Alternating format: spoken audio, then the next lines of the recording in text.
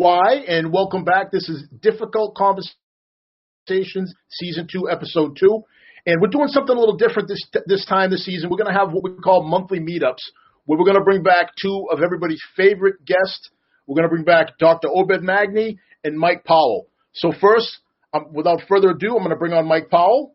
Mike has been working on some pet projects. So Mike's going to come on, and he's going to tell you a little bit about what he's got going on. Hey, Mike, how you doing tonight?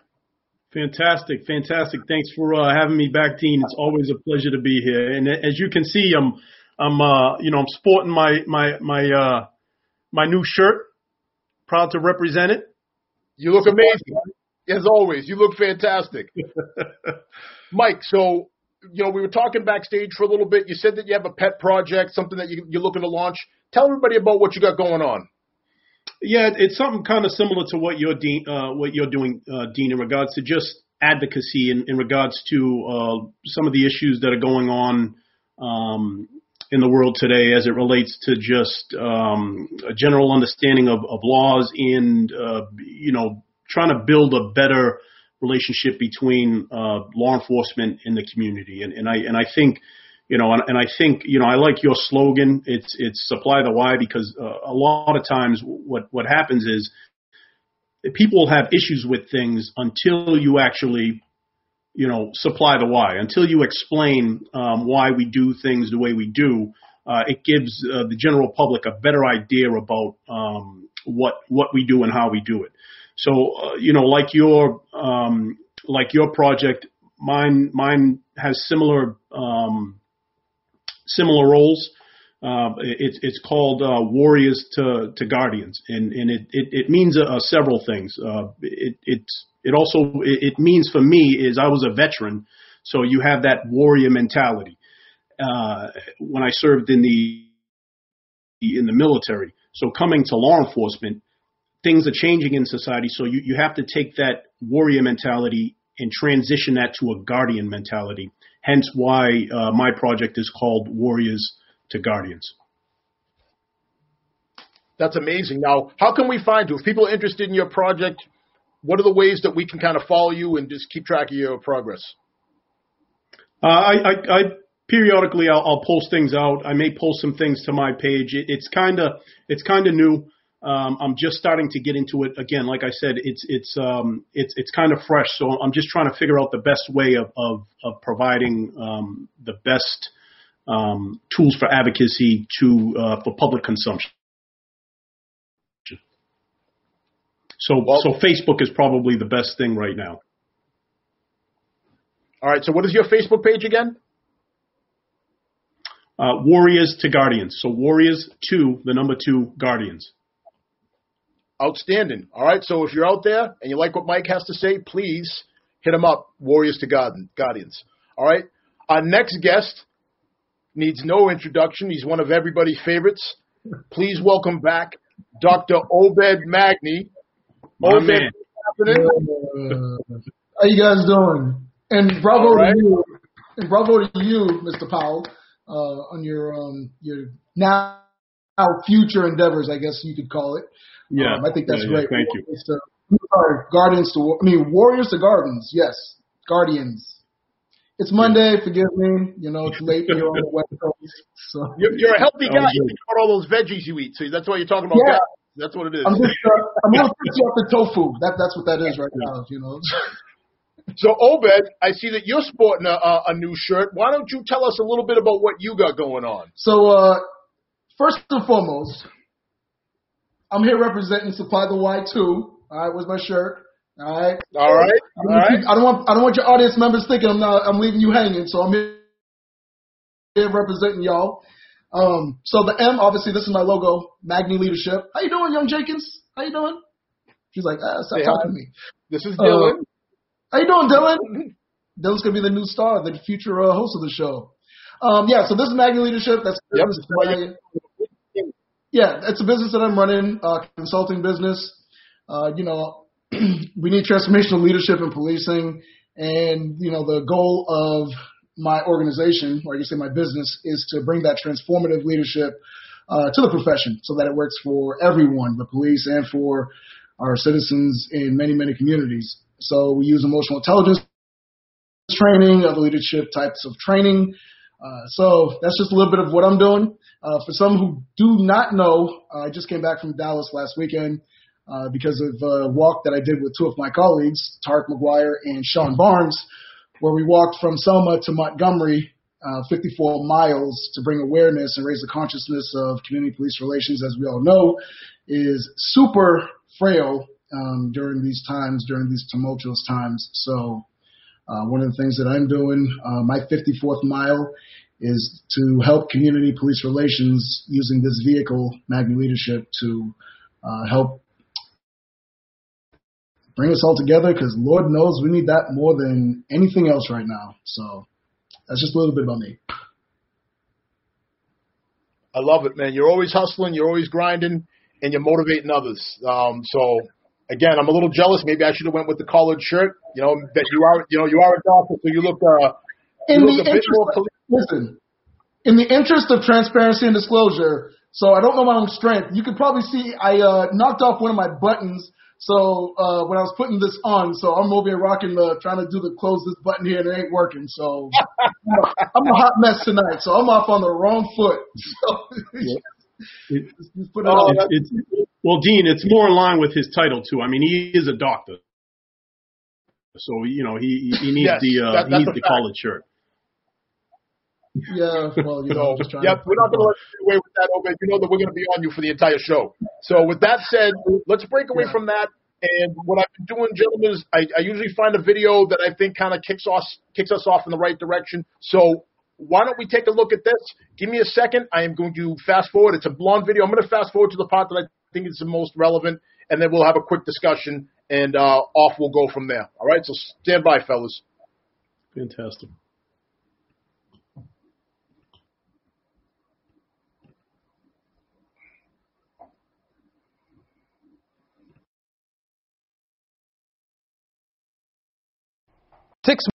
Months after 26. Now leading up through Breonna Taylor and others. Mm-hmm. And so this is going to have to keep going. Missing one game, missing a couple of games is not going to change anything dramatic necessarily. Right. The pursuit of it has got to be dogged and determined. This particular, and I'm going to touch on this tomorrow and beyond, please don't get me wrong, but I want to move this conversation forward in this regard because we've seen so many protests, we've seen players, really, really expressing themselves for all the right reasons. But it comes down to what are you going to do about it? What are you really, really after? Because that's what a lot of people in our society are asking. Now, this particular case in the state of Kentucky, it has, what is it called? No-knock warrants. OK, now that's not applicable to this case because the attorney general said that this didn't involve a no-knock warrant. But it's interesting. Do you know that no-knock warrants, obviously that exists in Kentucky? So does a license to carry. So does stand your ground laws, a la Trayvon Martin from years ago. So if you can execute a no-knock warrant in a state, and that same state there's a license to carry, and that same state there's stand your ground laws, that's a powder keg waiting to happen between citizens and law enforcement officials.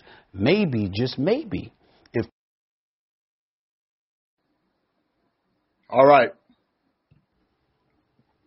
So we won't get into I don't necessarily want to get into the politics of what NBA players and NFL players should or should not be doing. That's a different show for a different time. But what I did think was positive was I did enjoy the whole, the powder keg analogy that he used, when he talked about that when you have these different things. Excuse me one second, gentlemen. There we go. So when you have all these different elements together, where you have a stand your ground rule or law, you have a license to carry where you can be licensed to carry, and then you couple that with no-knock warrants, something like this might have been bound to happen. All right, so what I'm going to do is I'm going to go to Mike first. Mike, why don't you tell us a little bit about what is a no-knock warrant? Because a lot of people don't really understand what it is and what the process is for obtaining one and why they have a purpose. So go ahead. The floor is yours. Yeah, so here in Massachusetts, a no-knock warrant. So you have two types of search warrants, generally speaking. Is you have your routine warrant, search warrant, which requires us in Massachusetts, as far as law enforcement, it requires us in Massachusetts to knock and announce before we enter a home on a routine search warrant. However, there's also something called a no-knock warrant. And a no-knock warrant in Massachusetts, there's several layers of oversight with a no-knock warrant in Massachusetts. So it's not just given to you willy-nilly. So first of all, if you have a no-knock warrant, that means there's a heightened level of concern in regards to the location you're trying to enter. And when I say a heightened concern, it's in regards to safety, the escape of the person being sought, or the destruction of evidence. So to get a no-knock warrant, you're going to have to hit one of those three things.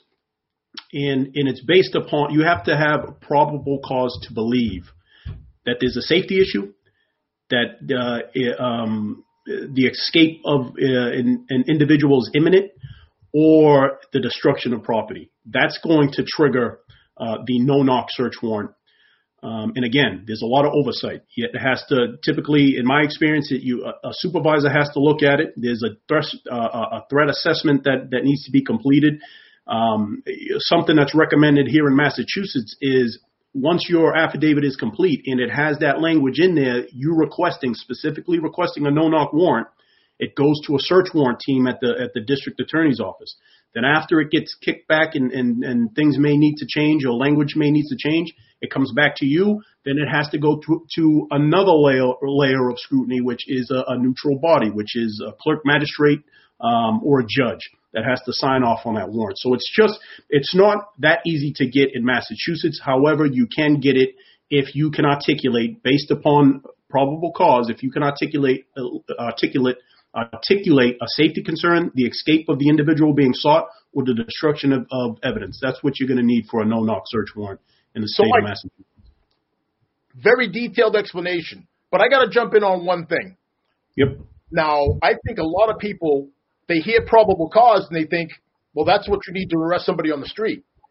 But the process that you described is a lot more stringent than what it takes to arrest somebody on the street. Would you agree, disagree? Yes, it's definitely more stringent, and like I said, because it has so many layers of scrutiny. You're going through multiple layers of eyes, meaning, again, typically the supervisor reviews that affidavit. It goes to a search warrant team, and the magistrate or the judge has to also approve that. So there's several layers that are actually reading that affidavit. And it just because you feel that there's probable cause to believe that you have one of those concerns that I mentioned doesn't necessarily mean you're going to get a no-knock search warrant in the state of Massachusetts. So it's not, you have to clearly explain in your affidavit prior. So it requires advance notice. You can't just walk into the courthouse and say, I'm going to hit 123 Main Street. I want a no-knock search warrant. They're going to look at you like you have two heads. You can't. That's not how it works in Massachusetts. So you brought up three different circumstances which would trigger a no-knock warrant. So you talked about escapability. Mm-hmm. You talked about dangerousness. Usually that means, i.e., weapons, firearms, explosive things like that, right? And the third one was destruction of evidence, correct? Correct. If you knock and announce, for example, and someone hears, "Hey, police!" Next thing you know, we hear toilets flushing. Right. And again, it's not that easy. So just because I feel like it's an intimate setting, and you have this general knowledge that the bedroom is close to the bathroom, that's not necessarily going to give you a no-knock search warrant. And so you have to be able to clearly explain in your affidavit of why you believe that there's going to be the destruction of evidence. So that could mean you had information from a source that says, listen, if I hear knocking at the door and I feel like it's the police, I got it ready to go right near the toilet. So all you need to do, so things like that, that's what's going to heighten your concern and lead you to believe that there may be the destruction of evidence. So let me get Obed in here. Obed, talk to us a little bit about exigency. What is your definition of exigency, and tell us about your process in California, being that you are literally on the other edge of the country from where Michael and I work. Yeah, so I can actually somewhat answer two questions at once. So everything that Mike just said is pretty consistent with, the state of California, generally speaking. And for the audience members or for those who weren't here before, but I mentioned this on the last time I was on your show, is unfortunately in policing, that stringentness that you might have in one state isn't necessarily required in another state.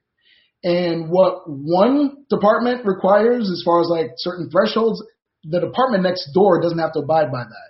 So you've got inconsistencies across the board. So you may have some expectations, right? So some people might think, hey, well, I live in Needham, Massachusetts, and I know that in Needham, this is what we do and so on and so forth. That certain expectation that you have that every police department does the exact same thing or follows the same road, unfortunately, that's not the case.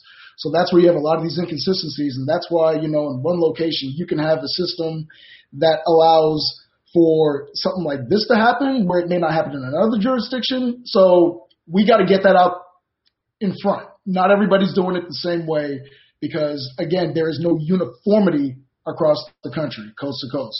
So as it pertains to exigency, so let me try to give an example. So Mike gave a lot of detail out there. So let me try to paint a picture for you. If you got information that, I don't know, this guy Obed Magny sleeps right next in front of the front door and he's got a shotgun, and the second he hears something, he starts blasting, that could be grounds for a no-knock warrant where you got to show up unannounced, not giving anybody the chance to, retaliate and so on and so forth. But it's kind of like that probable cause plus. So not only do you need that probable cause where, you got to have a photo of the location, you've got to have the address number, you've got to have a Google Maps, all of these details, you got to have all of that and then some just to even be able to apply for one of these no-knocks. So when we talk about exigency, we all know that the police can't enter your home, right? Unless, what? They got a warrant, probation, parole, you give them permission. And the only time they can enter your home without your permission is, like I said, probation, parole, or they've got a warrant. So when you think about exigency, if somebody's running from me because I'm trying to detain them for whatever reason, and they run into a house, I'm kicking that door in and I'm going in after that person. Exigency, the law states that I can do that. Now, if somebody ran into somebody's house 2 weeks ago and I think they're in the house, well, there is no exigency. It's because you don't have that fresh pursuit. So I'm not going to kick in the door because I heard Dean Jenkins was up in here and he's wanted for stealing a whole bunch of DCRs. It's not going to work like that. So, when you think about the exigency, a no-knock warrant is kind of like that exigency for a search warrant. And it's very, very high. I mean, any warrant being served is already high risk in and of itself. But for a no-knock, that's like, this is really special. What are those special circumstances? If we're talking about somebody's trying to, if we talk about the information in the house is, they only have, I don't know, a half ounce of weed and they might throw it in the toilet. Ain't no judge signing no knock for that. I mean, let's just be real. Okay.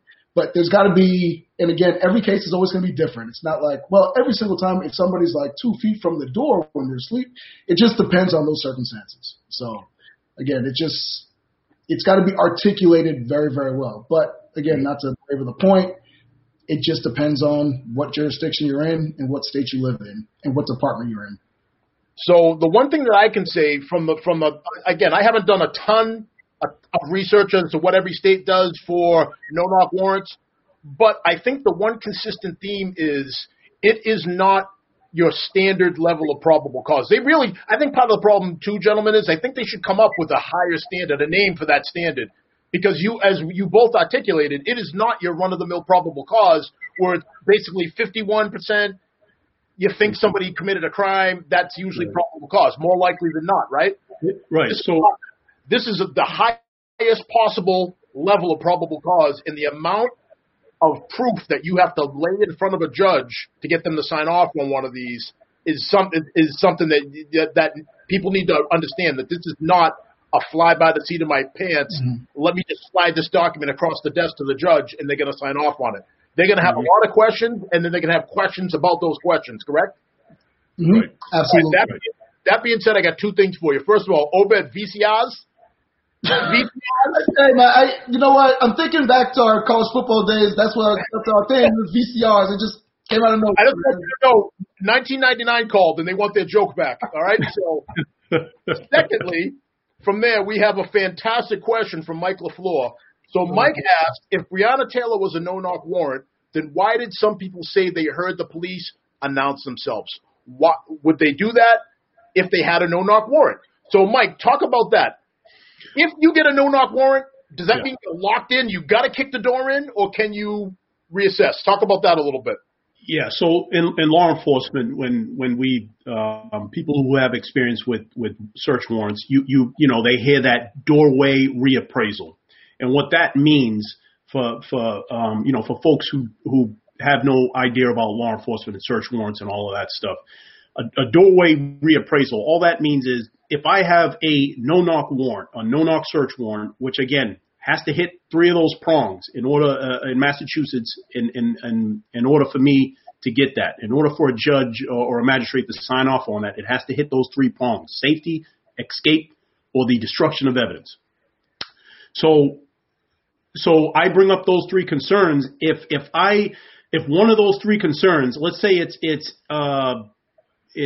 the destruction of evidence or safety. Let's go with safety. If I feel like there's a safety concern and that safety concern that I articulated in that affidavit is no longer present, is no longer relevant, I no longer have a no-knock search warrant. Even though I was signed off, I got signed off for the no-knock.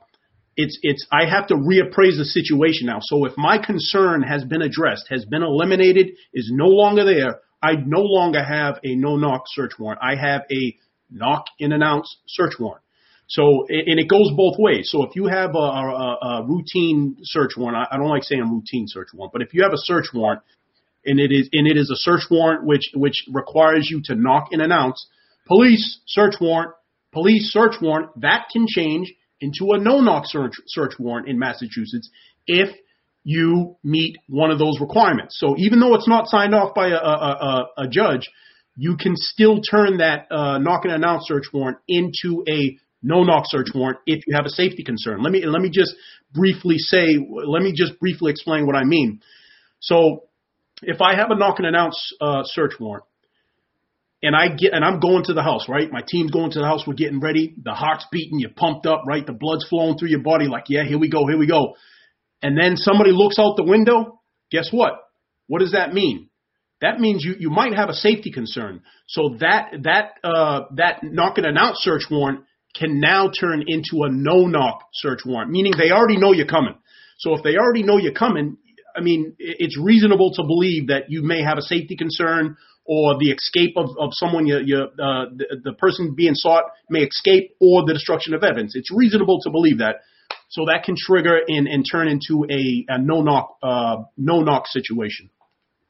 And if I can just throw my 2 cents on there. Please do. I was gonna ask you to do so. Go ahead. Yeah, no problem. So, in addition to what Mike is saying, you have to remember, if you're making hey, police, we're at the door, we're knocking on the door, and then you start hearing, toilet flushing, and then you hear people say, go get there is no, we're going to wait 30, 45 seconds for you to okay, I wonder if they're going to comply. At that point, it's an officer safety issue. You don't know if they're reaching for weapons to start blasting through the front door. You don't know if there's crucial evidence that's being, tossed down the toilet or whatever those things are. So it's a huge officer safety issue. And obviously every officer wants to go home at the end of the day, and you're not going to take that chance. What's considered reasonable is somewhere between 20, 30 seconds, when you're knocking on the door and announcing yourself that you have a search warrant, right?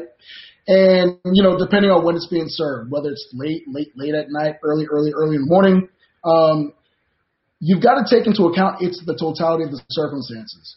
So again, to Mike's point, if I'm announcing myself at the door and I'm hearing a lot of movement or people running around in the house, I'm not going to wait forever for somebody to come to open up the front door, because now again I'm thinking, well, well, why would somebody, after I announce myself, saying that I'm the police, not answer, run around all over the place, and then so on and so forth? Because people who are usually doing those type of things, they're probably up to no good. And I'm not going to wait to find out, if I'm a police officer, to find out what that negative thing is. So that's just something that, everybody always has in the back of their minds because, again, to Mike's point, there is no typical search warrant. It's just every situation is going to be different. Every one of them is high risk. Every one of them are dangerous. So, that's just something to just keep in mind. It's about 15 to 30 seconds is what's considered reasonable to announce yourself and give somebody ample time to open up the door. But if you're hearing people running around, I'm not saying that's what happened in this case. I'm just saying, just generally speaking, if you hear toilets flushing, people running, something's not right. Just something to think about. Absolutely. So let me paint this picture for everybody who's watching. As somebody, we've all the three of us all have a decent amount of time on. I think between the three of us, we have over 50 years of law enforcement. It sounds crazy to say that, but it's when you have your time in, you have your time in. So let me paint this picture for those of you that aren't in law enforcement that are listening in. Think about the layout of your bedroom. Think about all the little things. Think about where you keep your jewelry. Think about where you keep all the things that you don't want, your little secrets, or you don't want anything to know about. Think about all those things. You know exactly where they are and where to access them, right? Well, the people that are coming into your home to execute a warrant of some type, whether it's an arrest warrant, a search warrant, if you're searching for a property, searching for a body, anything, think about the disadvantage that we are at going into that situation. That is why you have things like no-knock warrants. Because I guarantee you, those of you that are at home right now, think about where you keep your jewelry. How do I know if you get up and go for something that's where you're going? You just want to look at your pendant. How do I know that's not where you keep your weapons? Right? So that is why no-knock warrants exist. And that is why police officers are so restrictive about people's movement when we're inside of a home. Because that is the ultimate away game. So, Mike, do you want to talk a little bit about that, about the safety and the heightened sense of alert you're on when you're on one of these warrants? Yeah, just having some experience on a tactical team, you just, regardless of how much research you've done and how much time you've put into it in regards to surveillance or whatever the case may be, and you never know. Like Dean, I think you said it is when you're going into somebody else's domain. Your level of control in regards to what goes on in there, it's minimal until you've actually been able to secure the scene and control all the occupants inside. You never know what you're going to find when you get inside a home. So it's every situation that you go in, anytime you go into somebody's home and it relates to an investigation where you have a search warrant, the potential for the potential for it to go wrong. I mean, it's reasonable to believe that it's there, depending upon the type of search warrant you have. If it's violence, violent crime, you can sometimes kind of have an idea of what you may encounter when you actually get inside that location. So it's always unpredictable. Anytime you enter somebody else's house, it's always unpredictable, and it's always the unknown for law enforcement when we go inside those situations. It's the truth. Obed, your response, please, sir. I mean, Mike nailed it. At the end of the day, it's an officer safety issue. At the end of the day, you've got to look at the risk-reward portion of it. When I say risk-reward, I mean more of does the level of intervention match what it is that you're trying to accomplish? I think we can all agree it would be excessive if we were looking for a no-knock warrant because you might have, like I said, a half ounce of weed and there's no weapons in the house. I don't know that you need a SWAT team to break somebody's house in and, try to retrieve that level of evidence, right? Depending on what state you're in, of course, because in California, not so much. But, it's just something that you got to think about. It's a high risk, it's a high-risk situation, man. It's just, like Mike said, it's not normal for any agency to ask or request for a no-knock warrant. It's just not. So when you're doing that, it's got to be like really, really, like you're going after, a huge drug pin or a syndicate you're trying to take down, and they're all staying in this one location. Like, it's got to be significant for you to even apply, let alone get it. So, no, I think Mike nailed everything right there. Absolutely. One of the things that Mike does, and just to refresh everybody, Mike is a sergeant detective or detective sergeant, however you want to say it. And this is his domain, search warrants, investigations. So this is Mike's day to day with, for Obed and myself, it's kind of like Disney World, like, nice place to visit, but we don't necessarily always want to live there. So we're not doing this every day like Mike is, but we've both spent that time. Obed, I don't know if you've been on any tactical teams. I was on a warrant apprehension team. Short time. Yep, did all that. Yep, and I had the pleasure of embarrassing myself on a search warrant. Now, mind you, the door was heavily reinforced, but I had the battering ram. Oh, yeah. It may have taken me more than 30 seconds in all of my power and strength just to get to a reinforced door. Obed, see that was the first mistake, because after 10 tries, you got to pass it off to the next person.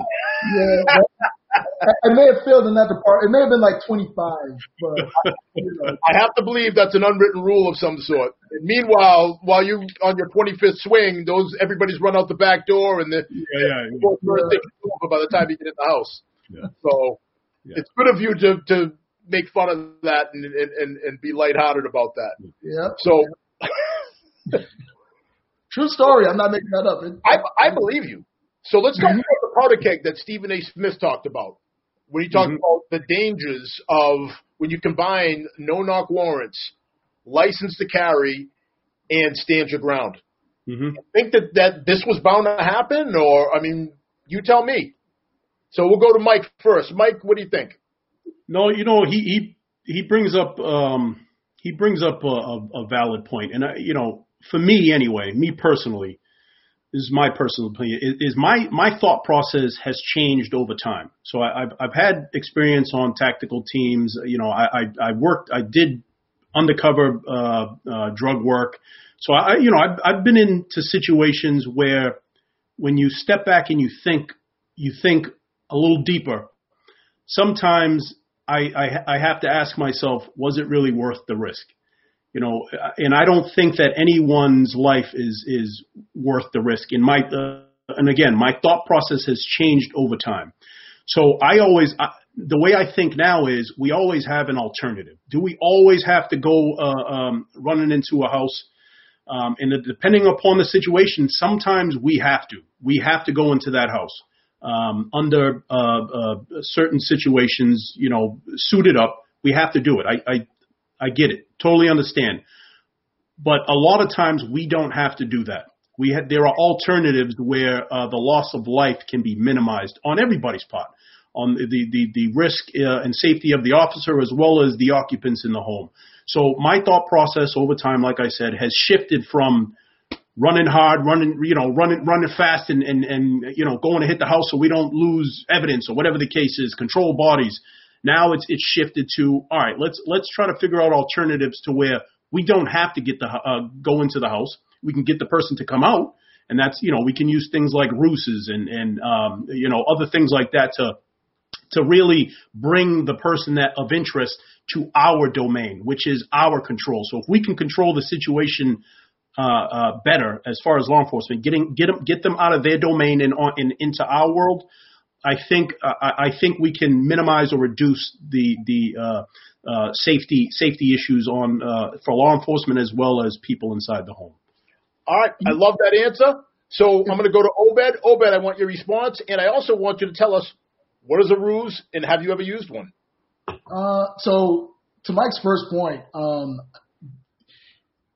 great explanation. And I'm not trying to toot the horn of those of us out here in California, but we're very, very, very good with that when it comes to our training. Unfortunately, that's not common across the board.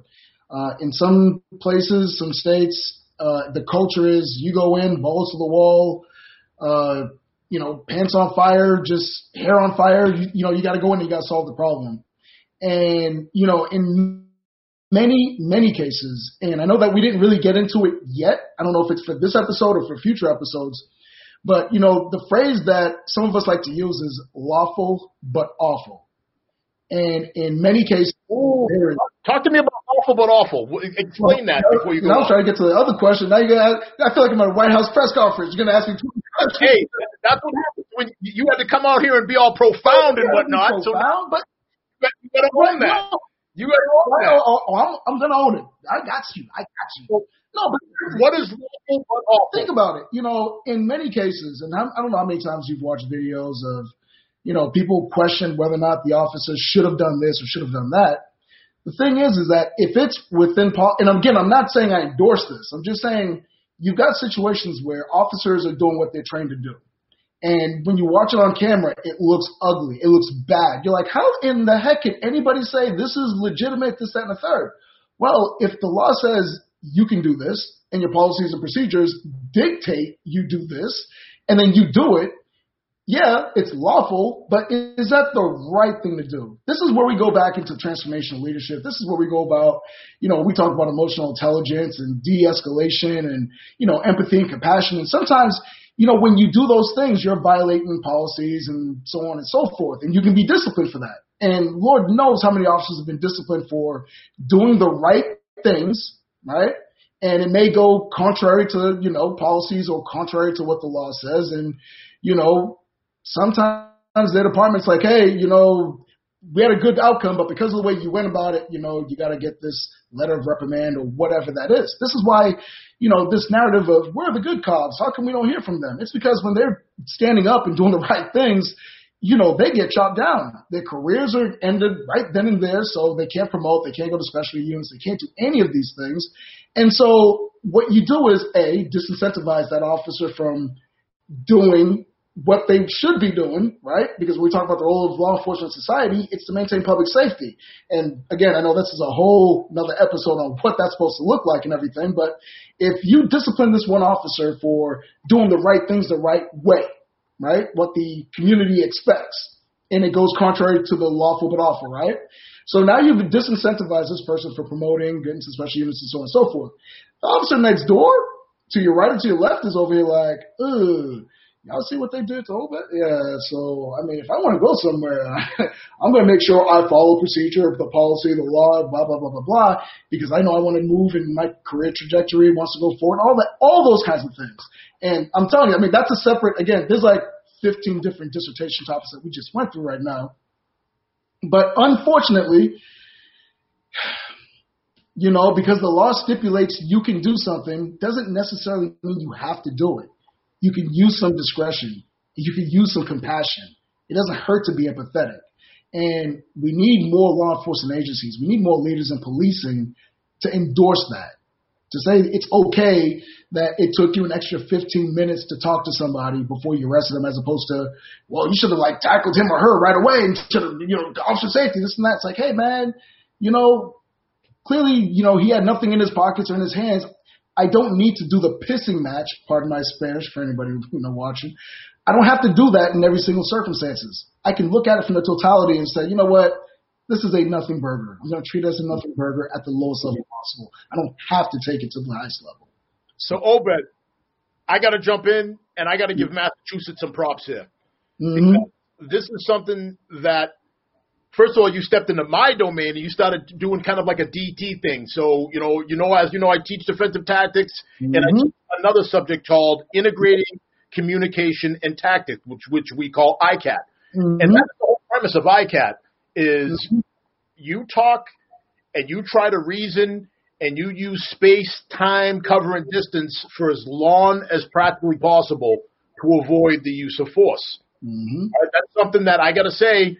I think we see that in Massachusetts all the time, which is for the most part why I don't want to jinx this, but you don't see too many of these crazy things happening here in Massachusetts because I think that a lot of officers, even the crusty ones that act like they don't want to be in the classroom, even they have bought into this. Mm-hmm. And secondly, the use of force continuum, which is, for those of you watching, that is what dictates what the totality of the circumstances, which is when I arrive on a scene, all right, my perception of what's going on, the threat level, and then my reasonable response. Those three things equal the totality of the circumstances. So just because, like, for example, the use of force continuum says if someone pushes me, that I may be able to strike them, doesn't mean I should in all circumstances. Because if Obed, who is a workout fiend, or Mike, one of these CrossFit type guys, shoves me, I might have to strike them in order to calm them down. But if I have a 90-year-old, 100-pound woman, frail woman, and she pushes me, do I need to strike her? Like, yes, it's the same action, but in all reality, that's where you got to kind of use a little common sense. So the use of force continuum is not an I get to.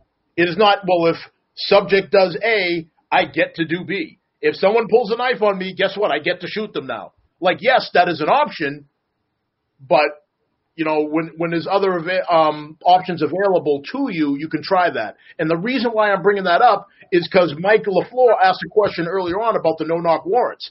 Just because I am granted a no-knock warrant doesn't mean I have now I'm stuck and I got to kick the door in and not say, hey, the police are here. Bingo. It doesn't mean I have to do that. Right. And the fact that it's clear that people don't understand that because people are saying, well, I don't understand why they would have knocked and announced if they had a no-knock warrant.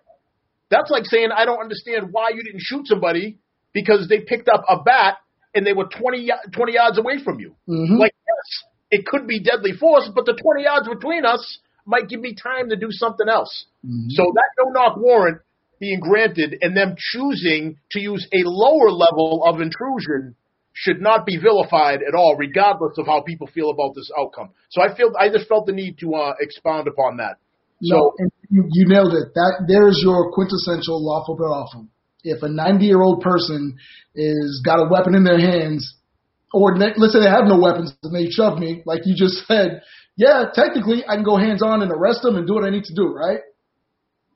Is that necessary, though? Just because I can. Do I have to do it? Mike, I can tell you're chomping at the bit. Jump in. Water's fine.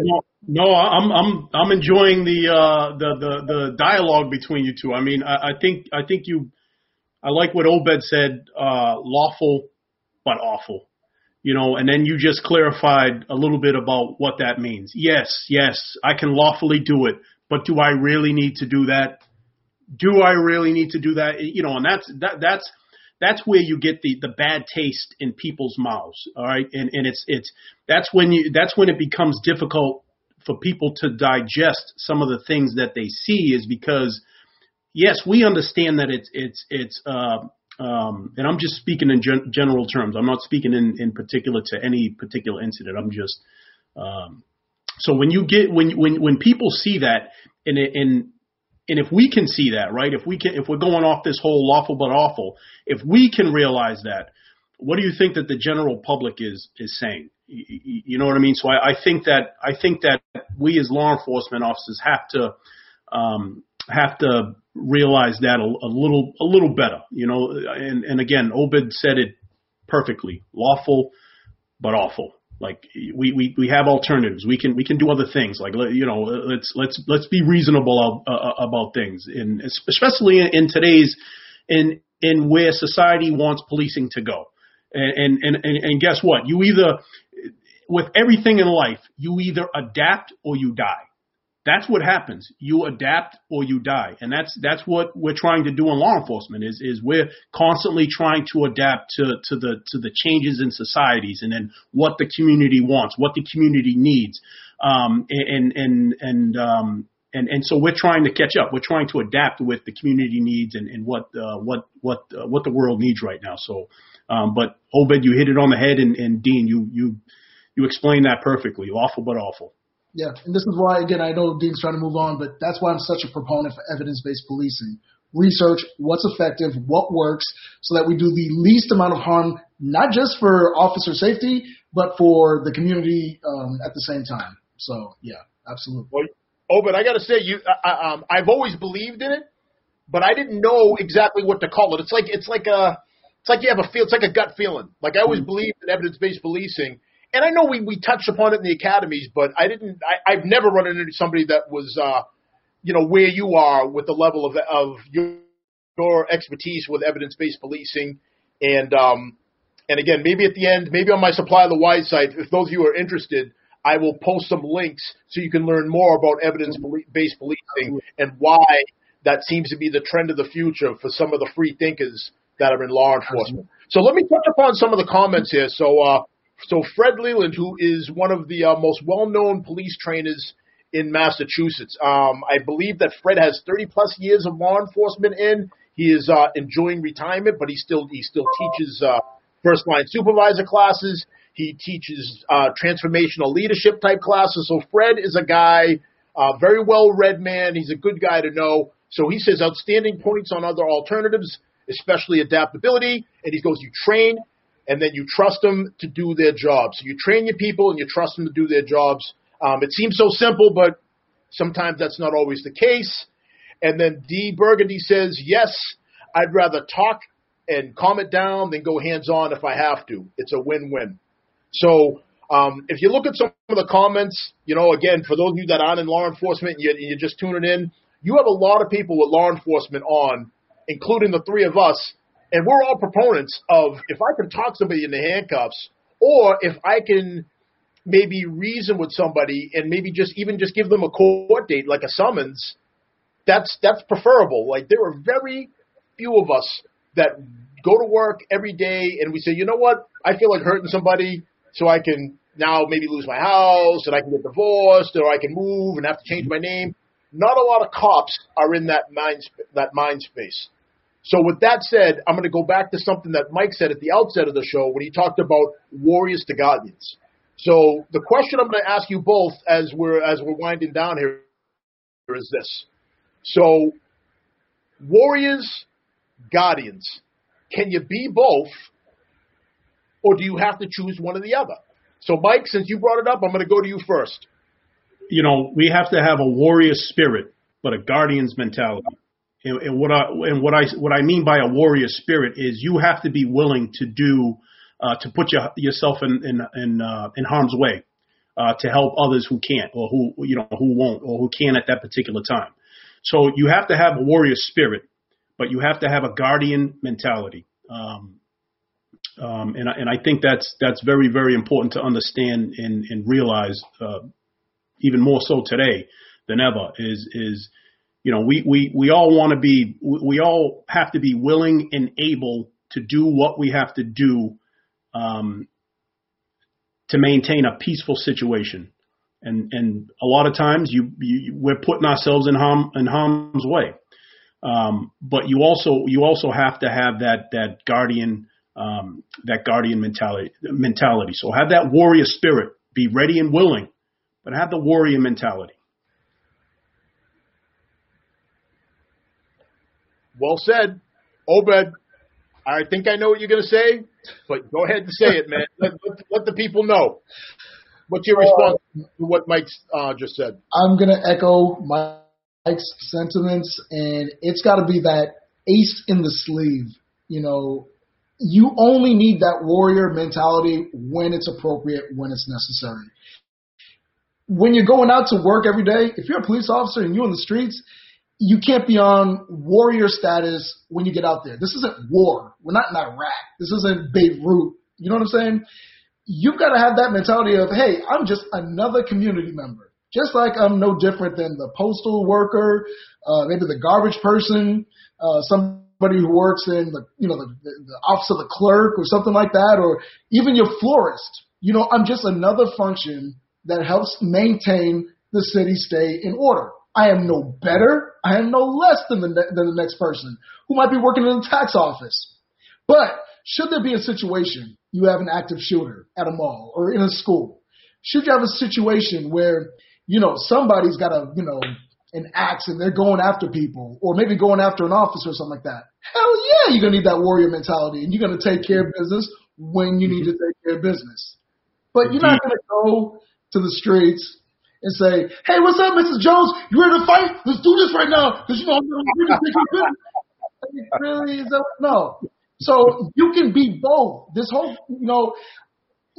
this whole idea of it's an either or, like I just don't get it. Do you know what I'm saying? It's like you can be both when it's appropriate. You know what I'm saying? Dean and I used to live back in the day. You know what? There were some days where it's just high reps. Once or twice. Yeah. You know what I'm saying? But there's some days when you're going to go hard in the paint. When you're going to do some squats and you're going to go heavy. You're going to hear, you know what I'm saying? Because you have to at that particular time. Exactly. You have to at that particular time.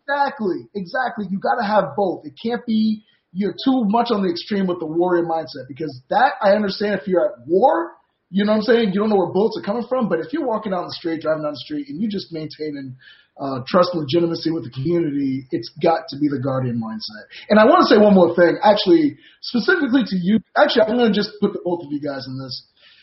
All right. So Chuck Wexler, for those who don't know, is the president of the Police Executive Research Forum, PERF. Off of PERF, right. And, he said something a couple weeks ago where he talked about we in policing, us in the leadership positions, maybe not necessarily us where we're at, but he's talking specifically about chiefs and command staffs and policing in general. And he overly emphasized the need, and this is where I'm specifically giving you props, Dean. He overemphasized the need for these conversations that we're having, like we have today, to be taking place at the command level, and to even have it recorded so that the members of the public can see thought processes, different ideas being, thrown out there, why we come to the conclusions that we come to, or where do we struggle, where are our blind spots, and so on and so forth. By no stretch of the imagination are we even attempting to say, Dean, Mike, and myself know everything about everything that needs to be known about everything in policing, right? Like you said, yeah, it's Disney World for me, but I ain't sticking around when it comes to like search warrant stuff. I'm good on that. I wouldn't even say Disney World. I'm like, there's an Epcot Center, but I'm going to keep going this way, though, because I'm good on that. You know what I'm saying? We all have a certain level of expertise. We all have a certain level of love for policing. It's no different than when you look at football. Everybody can't be a quarterback. But that doesn't mean your position is less important if you're an offensive guard or if you're a defensive tackle or a defensive back. So props to you, Dean, because, of course, you are already ahead of this curve. A couple of us have already been ahead of this curve. But even at the highest level and in the most influential circles of policing, they're already asking for the supply of the why type conversations. So I just want to make sure you knew that if you didn't. So, Matt, props to you, sir. Well, I appreciate that. And, again, like this – this was just it was something that was in my head when I was finishing up my master's degree. It was kind of like a why not thing. And then I remember that I had so many outstanding people like yourselves in my life that I could always lean on, and we can have these conversations. And quite frankly, I asked myself, what took me so long? What took me so long to pick up the phone and reach out to you and Mike, who I worked with, and I knew what he was all about for a long time. And you're right. More people need to have these conversations, but it's difficult for some people to put down their ego and maybe look beyond the stars and bars on their uniforms and realize that that a lot of people in different organizations have value. You just have to have the confidence in the wherewithal just to shut up and listen sometimes. So let me go to a couple comments real quick. So Dee Burgundy, who's a veteran police officer. I know that she's somebody that not just a police officer. She's somebody that was new when I was already on a job, and she has come a long way, and she's put her time in. So she is very big into de-escalation, and she says, be approachable, be able to switch it on when needed. All right, so that speaks to what you were saying. A very lovely lady that I'm kind of familiar with named Heidi. She says, do you think that most officers already have a warrior spirit and a guardian mentality, or is this potentially a shift for departments and police officers? So really quick, in about 90 seconds or less, let's see if we can address that.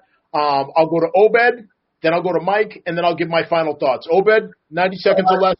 Yeah, easy. It's a cultural thing. In the institution of policing, that's what's valued. And if you don't believe me, just look at the training curriculum for any police department in any department in the USA. you almost see 0 to none when it comes to, and when I say 0 to none, I mean almost nil, at best maybe 4 hours worth of de-escalation training, soft skills training, all of these things. And then you flip that on its side, and then you compare that to the Fortune 500 companies where it's mandatory training, not just from the beginning, but throughout your career or throughout your time during a police organization. So if you talk about putting your money where your mouth is, we need to put more money into this type of training in policing. End of discussion, period, full stop. Well said. Mike, floor's yours, brother. Go ahead. Yeah, no, I think I think that we all have this, law enforcement. A lot of us have this, this warrior mentality, because that's kind of how that keeps us. A lot of us feel like that keeps us alive. It keeps us safe. It keeps our guard up, and it's important. I don't want to lessen. I don't want to minimize the importance of not letting your guard down, but we don't always have to have our guards up in every single situation. And I think that and to go into that guardianship mentality is to kind of humanize ourselves a little bit, be approachable. Don't call me officer, call me Mike. So I think if you make them feel like you are part of the community that you serve, and that you genuinely care, then I think people would be a lot more receptive in regards to the atmosphere that we're in right now. So to answer your question, Heidi, I don't think there's not enough of us that have that guardian mentality. A lot of us don't know how to switch back and forth when we need to do it, and they kind of stay transitioned into that warrior mentality, which is not healthy for a lot of the communities right now. All right, great point. So I'm going to try to do this in about 45 seconds. Based on my experience, I think that what we're seeing now with a lot of the young folks that are coming on this job is they actually have the guardianship mentality, and they might not have enough of the warrior mentality. And what I mean by that is when I train people in defensive tactics,